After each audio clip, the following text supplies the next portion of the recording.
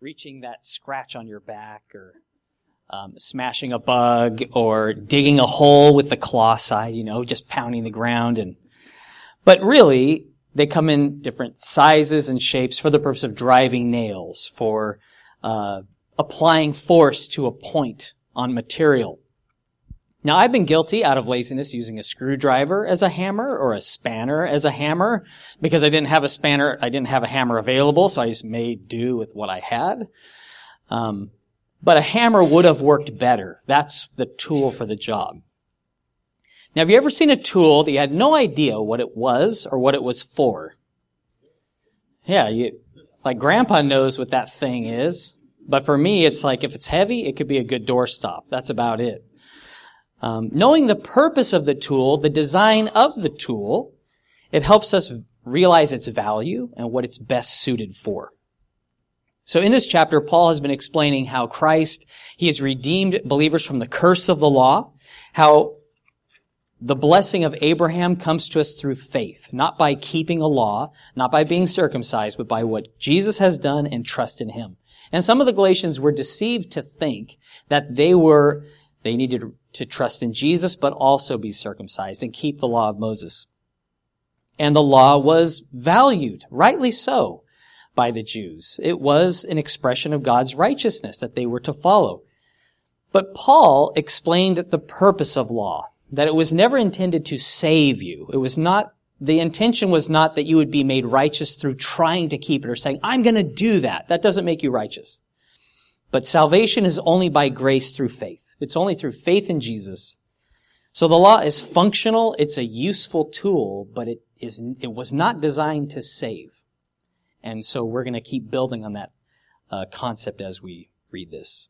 Let's pray. Thank you, Lord, that we can come before you now and just rejoice in what you've said to us and what you're saying to each heart. I pray, Lord, you would give us your understanding. You give us eyes to see and ears to hear what you're saying to the church and to each one. I pray, Lord, that if we've had some squirrely ideas, you would straighten us. You would make us upright in your sight. That we wouldn't lean on our own understanding. We wouldn't look to ourselves for approval or to others, but to you, because you are our God and our King and our Lord. We love you and we do adore you. In Jesus' name, amen. Galatians chapter 3, starting at verse 15. Brethren, I speak in the manner of men. Though it is only a man's covenant, yet if it is confirmed, no one annuls or adds to it. Now to Abraham and his seed were the promises made. He does not say, and to seeds as of many, but as of one, and to your seed who is Christ. And this I say, that the law, which was 430 years later, cannot annul the covenant that was confirmed before by God in Christ, that it should make the promise of no effect. For if the inheritance is of the law, it is no longer of promise, but God gave it to Abraham by promise. Paul starts out by calling them his brethren. He's speaking to a group of people who were in danger of following a false gospel, one that could not save, one that was based upon what you do to be declared righteous before God. And he talks about a covenant between people, that's a binding agreement. People make these agreements all the time. For instance, I made an agreement with Optus that for 2 years they would provide me a service, they would give me this phone, and I would give them so much money. And I signed up for it. So the deal's between the company and myself. They offered the terms, and I agreed to them. Now, it doesn't matter if I, during that time, signed up with Foxtel or I had my home internet provided by Telstra. No one has the authority to change that contract but me or Optus, the people that entered into it. Now, they could change that, and I could decide I don't want to be in this contract and pay to get out of it. And so he's saying man's agreements are binding, and things that happen outside of the agreement don't have any impact on them. So if man's agreements are legally binding, how much more are the promises of God eternally true? Now, what God has said, it doesn't matter what others say or think. He has already spoken. Now, the Judaizers, they were the ones who claimed that you needed to be circumcised in addition to trusting in Christ to keep the law to be saved. They were quoting law to prove their points. And Paul trumps them by going back to the promise that was made before law. a promise that Abraham received through faith, the father of faith in God. In Genesis 12:7 and Genesis 13:5, God made promises to Abraham and to his seed, singular. And Paul points that out here. He says, he said to your seeds, he says to your seed, and that seed is Christ. So he's identifying who that seed is, that's Jesus himself that was being referred to.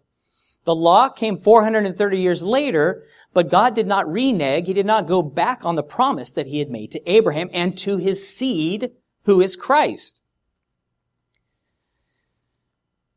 The promise God made to Abraham, it remained in full force even though the law of Moses came later. And that's what Paul is pointing to. Laws can be reformed and changed, can't they? In Australia, there is a process you can go through to change laws. And we do this because of changing ethics or morality or technology or in light of an event, a significant event. That can lead to laws being changed. God doesn't change, and the law that he delivered to Moses over the years, it was subjected to 1,500 years of interpretation and tradition. And there were things added on to this law by various groups. But God never went back on his promise to Abraham. That still remained true. He didn't make the promise to Abraham conditional on his obedience, like, if you do this, I will do that. No, he made this promise to him. I'm going to do this. And Abraham believed God, and it was accounted to him as righteousness. God swore by himself. And so it's going to stand. Justification by faith, it's an eternal inheritance. It's a gift of God by promise, not through law. We know very well that people, however well-intentioned, do not always keep their promises. Have you guys learned that yet? They don't always keep those promises. Like I might promise to help you pour concrete tomorrow, but there's things that could happen. I could become sick. I could get into a car wreck on the way. I could forget and not even show up. There's things that could keep me from keeping my word. The road's closed down. The truck doesn't make it. So what we plan doesn't happen. But God, in contrast to men, he always keeps his promises. He's not fickle. What he said he will do. He will follow through. We can trust him. If someone doesn't keep their agreement that we make among one another, you could take them to court. You could bring the force of law upon that. Say, this law, it requires you to fulfill your obligation, your responsibility. But God is the righteous judge of all. And in the court of heaven, only righteousness prevails. So there's no mistakes, like courts can make mistakes.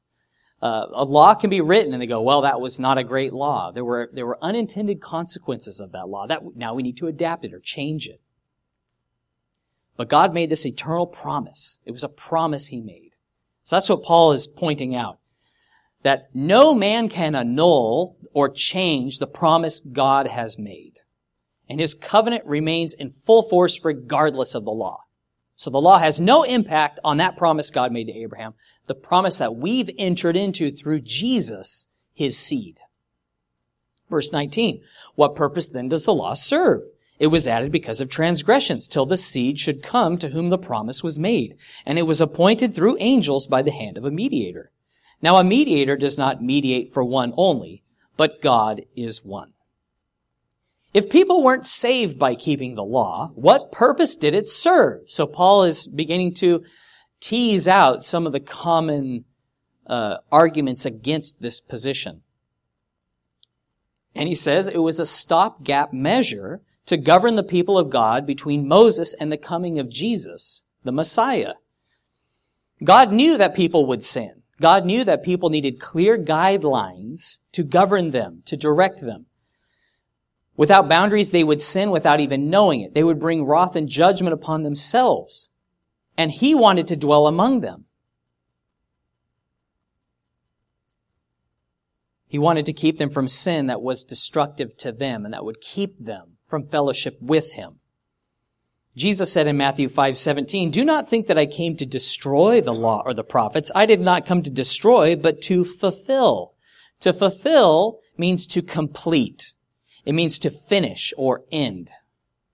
It's like If you're building a house, and usually you get the structure built first, and then you finish with the fit out inside, you'll paint, get the carpet, and you'll put the skirting on.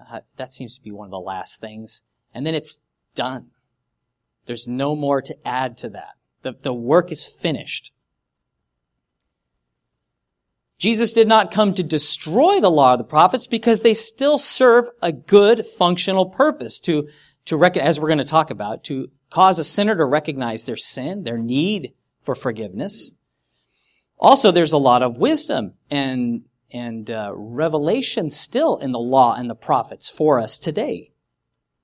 So Jesus didn't come to say, okay, all those are invalid. All of those are useless. All of those have no value. That's not what Jesus did. He completed it. He finished it. He fulfilled it. Jesus fulfilled law and prophecies during his lifetime on earth. When God met with Moses on Sinai, Paul says that the law was appointed by angels to Moses, who in turn passed them to the people. So there was this transaction that happened on Sinai, where God involved angels to deliver the law to Moses, who in turn delivered it to the people. We have this all the time, mediating, something in the middle. If I'm at the shops and I want to talk to Laura and she's at home, I can call her or text her. The phone acts as a bit of a mediator for me to communicate one to another. God's promise to Abraham, his fulfillment through Jesus, was by God himself. It wasn't through angels. It was God coming to earth and speaking with us directly. So God spoke to Abraham directly. There was no angel that he spoke through. And Jesus, when he came, it was direct revelation of God, from God, to us. There were no angels that were in the middle. So he's saying this covenant through Christ is a better covenant. Jesus is the way, the truth, and the life himself, and he came to us. There's a couple of times I've house sat. Both really had a lot of things happen. I don't know if this always happens to you, but if you've ever house sat, it's like things happen. They go wrong. And when I did, the places where I did house sit for, I wasn't familiar with how the house ran, the garden, the pets. There were always pets involved. And I was always provided a list of the necessary chores and duties, like trash day is this day. That's when the rubbish needs to go out, and how long and how often the plants should be watered. Here's the vet's number for the dog, because you're probably going to have to call it, and that was a bit disconcerting. When to feed the bird, how to service the spa or the hot tub. Now, if the owner of the house was present, that list would be totally unnecessary, right? Because the owner's there. I don't have to refer to the list and go, oh, wait, this is the time we have to water. It's like, we'll do that tomorrow. Now, is the list a good representation of the regular routine of the house? Sure. And whether the owner was away or home, it was still true. But I never referred to the list once the owner was back. I'd say, all right, what do we have to do to make sure this house is in good shape? How often to mow the lawn? Well, they're right there. You can just ask them. So the owner being there ushered a change to that list. Obeying a list wasn't the point. Because there were present, my focus shifted on trying to follow the list, to talking to and communicating with the owner, listening to what they said and obeying them. And this is similar to what Jesus has done when he came, and he has sent his Spirit to fill us. The law is still perfectly true. It's valid. It's a representation of his righteousness, but we have him now. And being righteous, Jesus will always lead us to live righteously. When you receive a letter from your local MP in the mail, sometimes the signature's printed in different color. You wonder why they do that? Well, it looks more personal if they physically signed it themselves. Are you like me that when you get one, you actually hold it up to the light or you examine it carefully? You're like, did this person really, sign their name 1,000 times? By the time I've signed my name 5 times in a row, it's starting to look a little different. But I'm like, did they really sit down and do this? Usually it's just blue ink. It's not. But it seems more personal, right? A handwritten note is much more personal than an email or a text. But there's nothing more personal than meeting in person. That's the most personal thing. Can you imagine? You hear a knock on the door, you're like, wow, I don't want to buy anything. You open up, and there's your local member. You're like, whoa, what's going on? Like, to whom do I owe this privilege? Am I in trouble? God wasn't content just to speak to Abraham, just to give his law through angels and Moses, but he came to us in the person of Jesus. Not just to share his wisdom or his truth, but to heal, to feed people, to call disciples, to demonstrate God's love by his death on the cross, his power through his resurrection from the dead. It would be admirable for an MP to show up at your door and to shake your hand and to outline their policies with you, to have a cup of tea. But infinitely more personal, that Jesus, he not only came to us, but he shed his blood for us. He gave his life so we could be with him forever. Praise God for that. Galatians 3:21. Is the law then against the promises of God? Certainly not. For if there had been a law given which could have given life, truly righteousness would have been by the law. But the Scripture has confined all under sin, that the promise by faith in Jesus Christ might be given to those who believe. Since the law didn't promise righteousness, and attempts to keep it didn't save anyone, what's the point? Was the law contrary to the promise that God had made? No, he says certainly not. He's very emphatic here. God made promises and gave the law, but for different purposes. The law did not offer assurance of eternal life to those who tried to keep it. And if eternal life came by the law, then the law could make people righteous, and the sacrifice of Christ was completely unnecessary. Instead of giving righteousness or life, the law could only condemn you.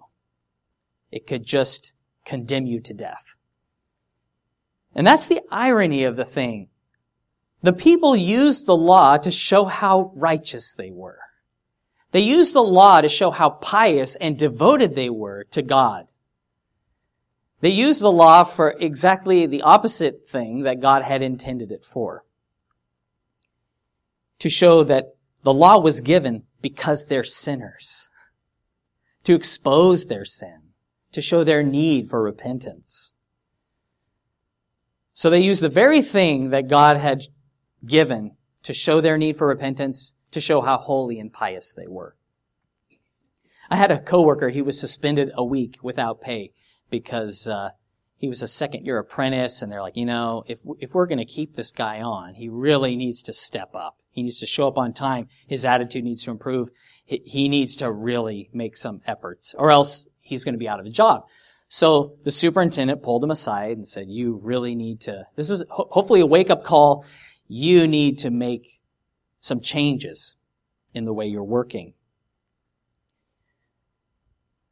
Interestingly, he saw it as a reward, and he was really excited about planning this unexpected holiday he had been given. He's like, I'm going to go here, I'm going to go there, it's going to be great. It did not get through to him. He did not stay long with the company after that.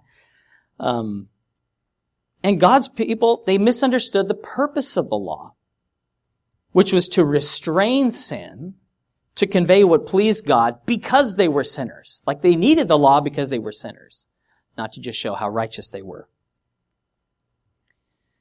A quote of Luther in the Enduring Word Commentary, he talks about the value of the law. He says, people foolish but wise in their own conceits jump to the conclusion, if the law does not justify, it's good for nothing. How about that? Because money does not justify, would you say that money is good for nothing? Because the eyes do not justify, would you have them taken out?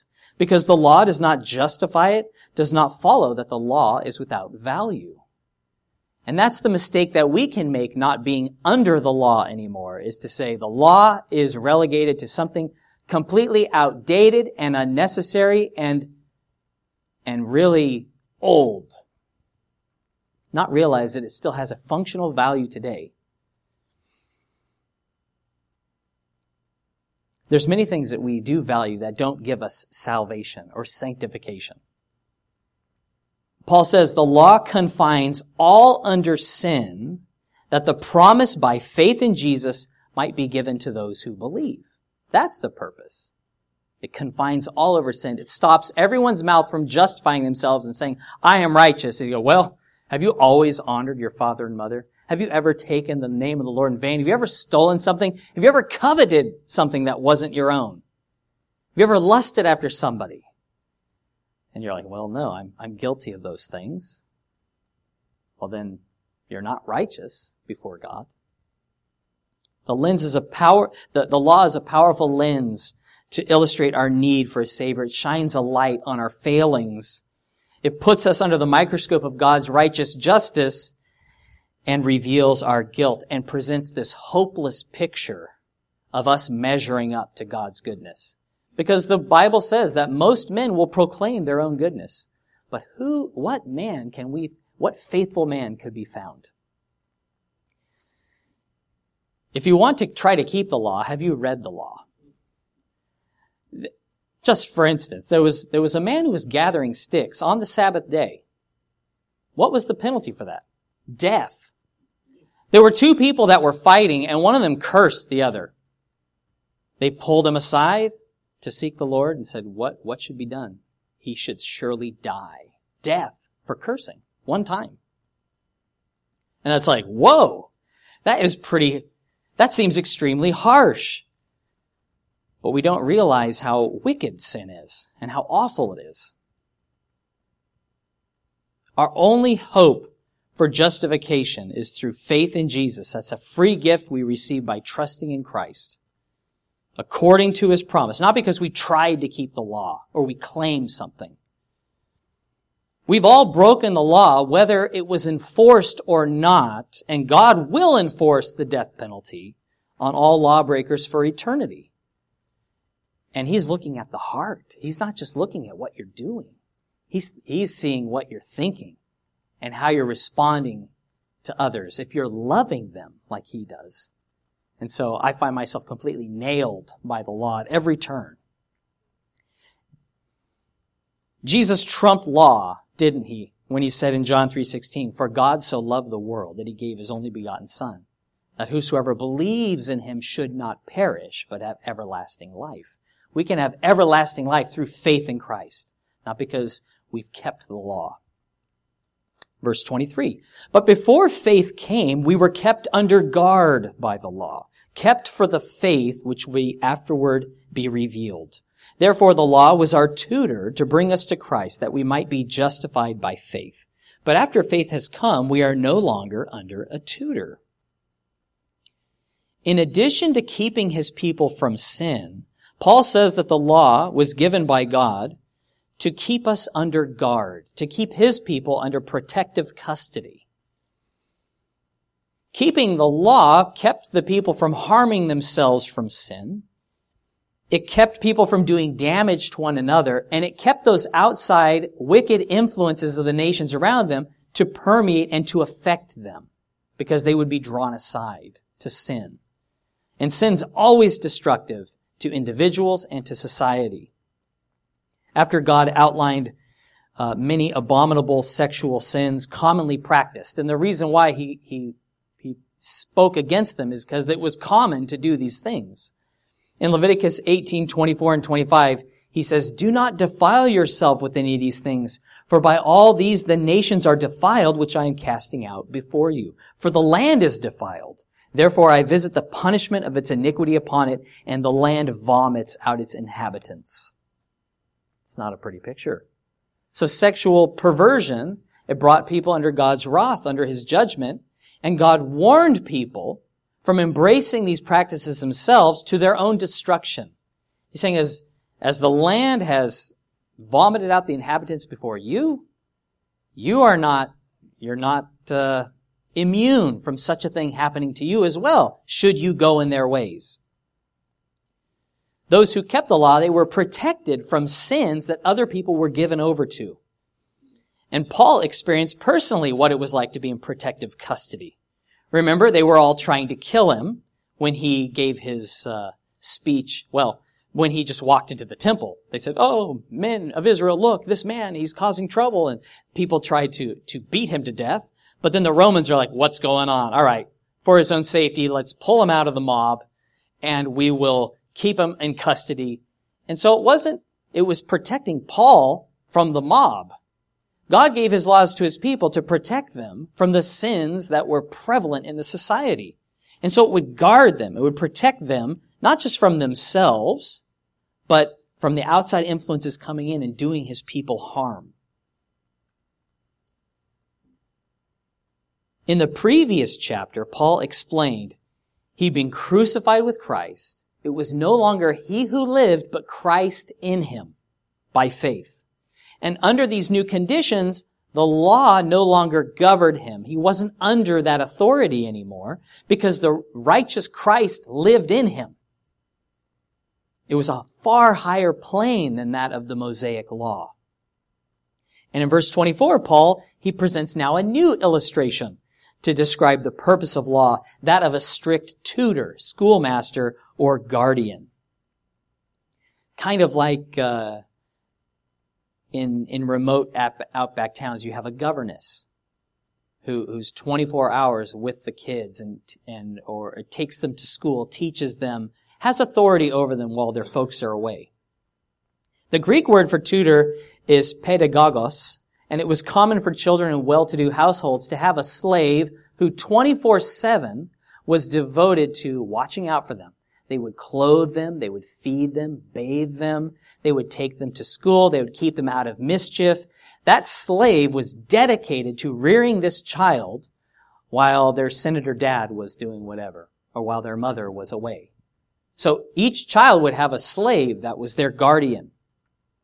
And they would raise them strictly. Their job was to train them and to protect them and to help them grow up into an honest member of Roman society. Do you think that a child raised by a governess for 6, 8 years would be impacted for the rest of their lives by that time? Sure, definitely. And so it's very fitting that someone raised under the law would be deeply impacted by the lessons they learned. And I started thinking about this and I said, even people that we didn't agree with, even people that we know were a bit harsh, they did impact us in a way. There's lessons that we learned from them or that we've held on, even from that training, that's made an impact upon us in some way. We think about what they used to say and what they used to do, and that still can rattle around in our minds. So that the discipline of that strict guardian, it did provide life lessons.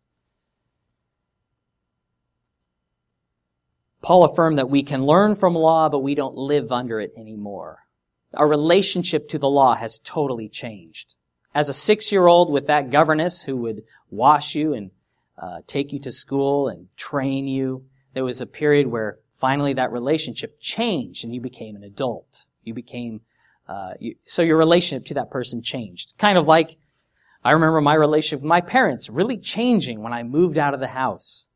And so I was able to be kind of a friend with my parents rather than just their son. The law no longer, as Christians, it no longer has authority over us because we're dead to it. As Paul said in Galatians 2:19, "For I, through the law, died to the law, that I might live to God."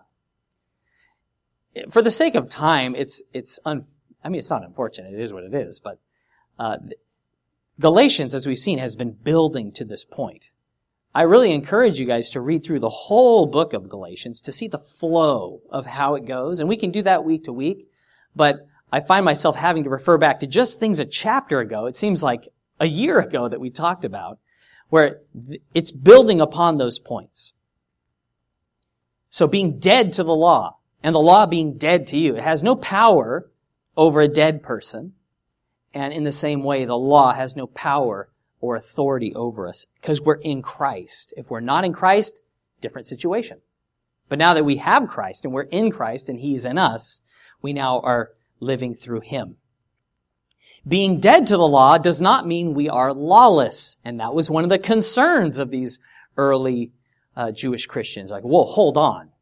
All these things that were wrong, sin, sin, sin, they're now not sin, but that can't be right because God's word is true. Well, the Holy Spirit indwells us and guides us into all truth. The law says, do not murder. Jesus said we should love one another as he loves us. Now, you have to agree that not killing someone and loving them are two totally different things. So, you know what? I really want to kill that guy, but I'm not. I'm going to keep the law. Congratulations. Look how good you are. You didn't kill someone today. But did you love them sacrificially like God loves you? Totally different. So Jesus, and you look at his Sermon on the Mount, Matthew chapter 5 through 7, he says, the law says, but I say to you. The law says, but I say to you. And every time he goes stronger because he's looking at hearts. So those who think that without law we'd be lawless, they don't understand the purpose of the law and the power of God to empower us to live righteously. That's why that's a reason why he's come. To indwell us and to empower us to live in the way that pleases him. Because we couldn't, no matter how hard we tried under law. It was impossible. We were only condemned, but he has saved. In 3 of the Gospels, after calling Levi the tax collector, Jesus went to his house, and he has this great big feast. I mean, he could afford it. He was a wealthy man, likely had profited from dirty dealings with, as many of the tax collectors did. But he chose to follow Christ. He's having this great feast at his house. All his buddies are there, tax collectors. There's also scribes and Pharisees there. And the scribes and Pharisees, they're complaining. Something they do often is they complain to the disciples about Jesus, and they complain to Jesus about the disciples, and they do this here. They're like, hey, Jesus is eating with sinners. Can't believe that. He would defile himself by being around sinners and eating with them. That was culturally just totally taboo, what Jesus was doing. But Jesus, he answered them. In Luke 5:31 and 32, Jesus answered and said to them, those who are well have no need of a physician, but those who are sick. I have not come to call the righteous, but sinners to repentance. And then he told a parable to them. And he said, if you're trying to patch a hole in your old clothes, you need to use an old piece of fabric, something that's pre-shrunk. Because if you were to put a new piece of fabric on that old clothes, it would shrink and then make the hole worse. It would pull away. And then he said, if you're making wine, you need to put new wine in new wine bottles. If you try to put new wine, where there's going to be some expansion, in an old wineskin, well, it's going to burst and you're going to lose both the wine and the wineskin. But you need to keep old wine in old bottles, new wine in new bottles. Luke 5:38 and 39. But new wine must be put into new wineskins, and both are preserved. And this is the point. And no one, having drunk old wine, immediately desires new, for he says the old is better. There's something in us that's very reluctant to change, even changing our own views about things. And so God had given the law for a purpose. The old covenant, it had a purpose, and it was a good covenant. But God had brought a better covenant on better promises through Jesus Christ, fulfilled by him. And so he was saying, I'm giving you this new thing. I'm doing a new thing. You think it's sinful for me to eat with these people. At this point, he's not saying, well, you're the one who's judging, and you will be judged by that standard. He says that in another place. But instead of measuring your righteousness, as they wrongly did by keeping the law of Moses, Jesus ushered a new way of justification by faith apart from the law, just like Abraham believed God, and it was accounted to him as righteousness. They still felt like the old was better. Well, I still like that, keeping our traditions and keeping these laws. That's where it's at. But Jesus was saying, no one immediately desires. We can grow to desire the new thing that God has. I imagine when we read through this book of Galatians, it can rattle us. it can rattle some of the ways that we've been thinking that aren't biblical. Ways that we have judged others that are not scriptural. And it's a good thing when we're humble and teachable to what God's Word says. We say, you know what, Lord, I believe this is true, that you have made a new way through faith alone. And I confess that I have looked to my own efforts and I felt pretty good about myself because I was comparing myself with others and felt pretty righteous in my own eyes. I was self-righteous. See, the new is better. Jesus has come. He has spoken. He has lived. He's died. He's risen from the dead. And through Him, we can have new life. The promise of the Holy Spirit by faith. So I love that God's patient with us to get not only just get our heads around something, but for us to desire a changed heart towards others and Him. Galatians 3:26. You are all sons of God through faith in Christ Jesus. For as many of you as were baptized into Christ have put on Christ.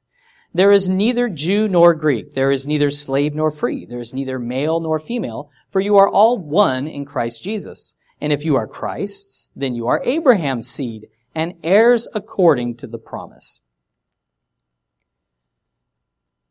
The Jews would have affirmed that attempts to keep the law of Moses did not make you an Israelite.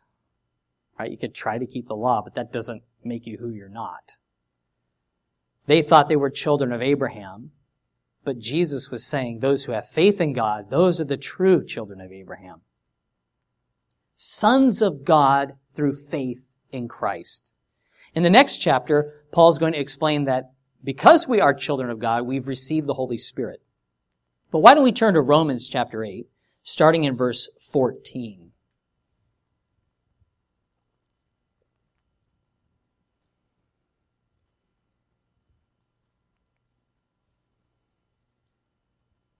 Romans 8, starting in verse 14.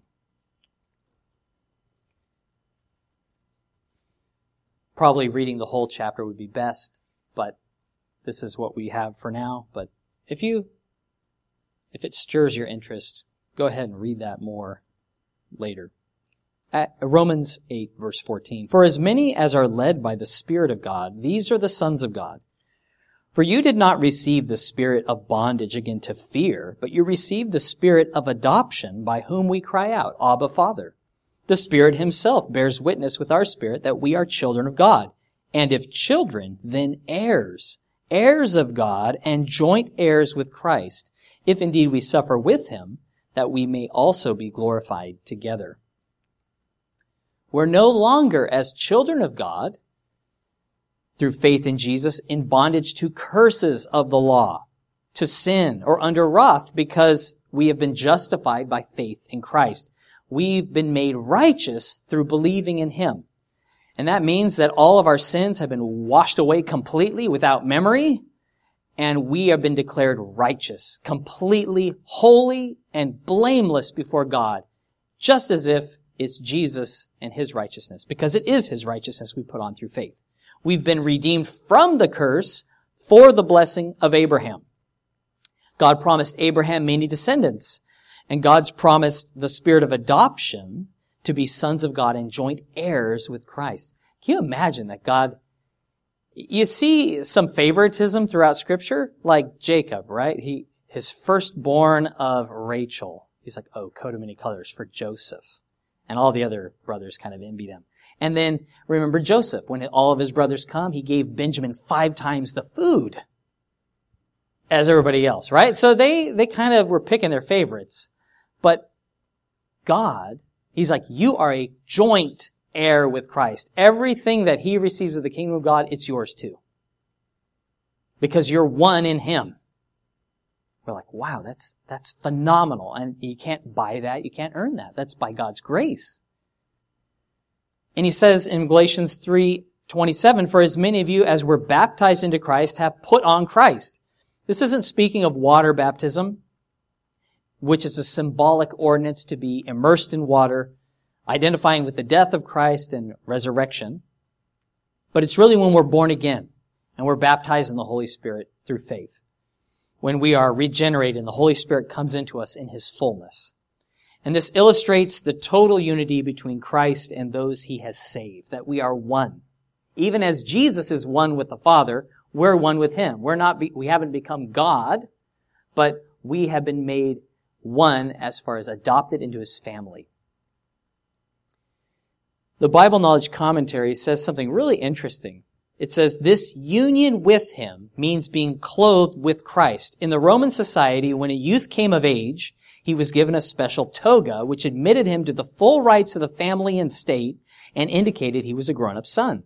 So the Galatian believers had laid aside the old garments of the law and had put on Christ's robe of righteousness, which grants full acceptance before God. There were apparently 6 different kinds of togas that you would wear, or so, from the sites that I saw. By looking at them, you could tell if the person was an adult, if they were a politician, if they were in mourning, or victorious. You wore this toga, and it was only for Roman citizens, and it showed that you had allegiance to Rome, and that you were a citizen. Only citizens could wear these togas. And you would be given a different one when you became an adult. So now you have the full rights of an adult within the empire.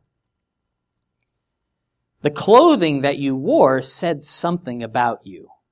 It's really not like that today. At least in my experience, in my cultures that I've experienced.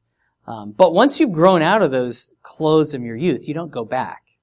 Like Abel at his school, he's got, primary has a particular uniform, and you get to, high school, they have a thing they wear. And then when you're a year 11 or year 12, you have even more differences in your uniform. You don't go back to wearing the old one.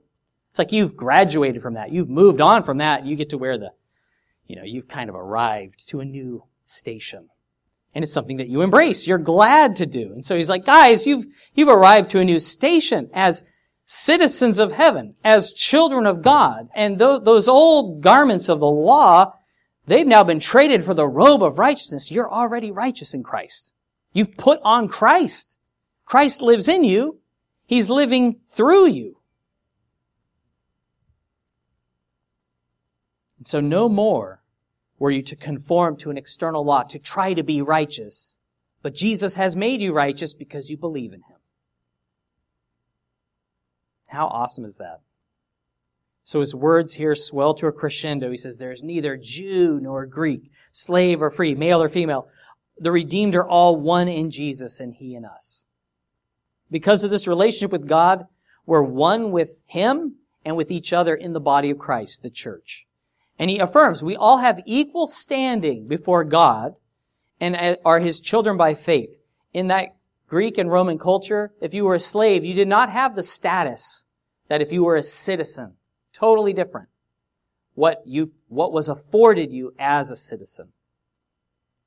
And it's by faith we stand. And that's not to say that there's no difference as far as roles in society or like husbands and wives in the home, or that slaves no longer needed to submit to their masters, or that children didn't need to honor or obey their parents anymore. Of course not. There's a lot in the New Testament that's outlining, well, this is godly behavior, and this is how we should live. These are the roles. And I think Stott says it very well. He says, when we say that Christ has abolished these distinctions, we do not mean they do not exist, but that they no longer create any barriers to fellowship. In Christ, I am united to all the redeemed people of God, past, present, and future. In Christ, I discover my identity. The Jewish folks had found a lot of identity in the things they did. And we do that too. We can find our identity in our work, or our activities, or our ethnicity, or our family, or what we've accomplished, or, do we have any people part of the Mensa club? You're a smart person. And you hang with other smart people. Or you're kind of the opposite. I just like barbecue. And this is kind of who I am. Right? This is important to me. So we can try to find identity in all sorts of different activities and groups and relationships. I think a lot of people are searching for identity. They're bouncing around trying to find where they fit, where they belong, where they can be accepted. And they can bounce from activity to activity or church to church. Maybe they're looking for people who align perfectly with their views and practice and theology. And they can feel left out and disillusioned, perhaps because they're seeking identity in the wrong thing, because our identity is in Christ. It's He who unites us. So having put on Christ, we find our basic identity, our need to be accepted and belonged and loved in Jesus, who has given Himself for us. So our basic identity is no longer in being Italian or being manly or being strong or being a dual citizen or your career. It's in Christ that we are one. He has accepted us. And it's not about what we can boast of ourselves, but who has redeemed us. Jesus has done that. What an inheritance God has given us. How wonderful it is to be adopted. I was born to parents and was raised with them, and I know many people who have been adopted. And what a picture of acceptance and love and provision in that. It's a beautiful, beautiful picture that we see God. He did that. He's done that. And He's doing that. And He's seeking to continue that. Reaching out to people who are lost, forsaken, and alone. And He says, you be part of my family and be part of me.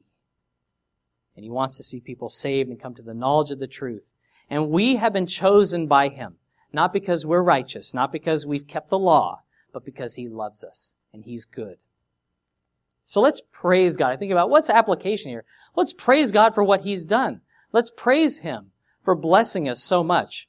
In Ephesians 1, 3-6, just listen to this. And it goes on. It doesn't stop here. Blessed be the God and Father of our Lord Jesus Christ, who has blessed us with every spiritual blessing in the heavenly places in Christ, just as He chose us in Him before the foundation of the world, that we should be holy and without blame before Him in love, having predestined us to adoption as sons by Jesus Christ to Himself, according to the good pleasure of His will, to the praise of the glory of His grace, by which He has made us accepted in the Beloved.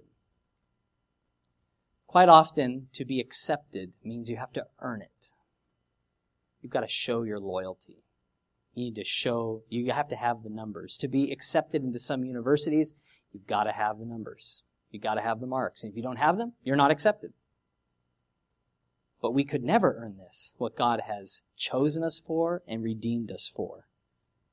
By His grace, that we would be seen without blame, righteous before Him. That we could be clothed in His righteousness and walk righteously through the Holy Spirit who lives in us. Not looking to ourselves or others for a standard of godliness, but to Him face to face as a man speaks to his friend. Praise the Lord for all He's done. Let's thank Him. Thank you, Lord Jesus, for being our Savior. And thank you, Father, for choosing us, for giving us an opportunity to come to you in faith and to be washed clean of our sins. Thank you for the law, Lord, and the purpose of it to keep us from sin, to show us our need for a Savior, and for the discipline that you have shown us through your word. We pray, Lord, that we would use the law lawfully for the purpose for which it was intended, not to put others under a yoke or a burden, not to increase our guilt or shame, but to use it for what you've desired. Thank you, Lord, for speaking to us. And I pray that we'd continue to be receptive to your word as you speak and minister. Thank you that you've redeemed us from the curse, and you've redeemed us for the promise of Abraham.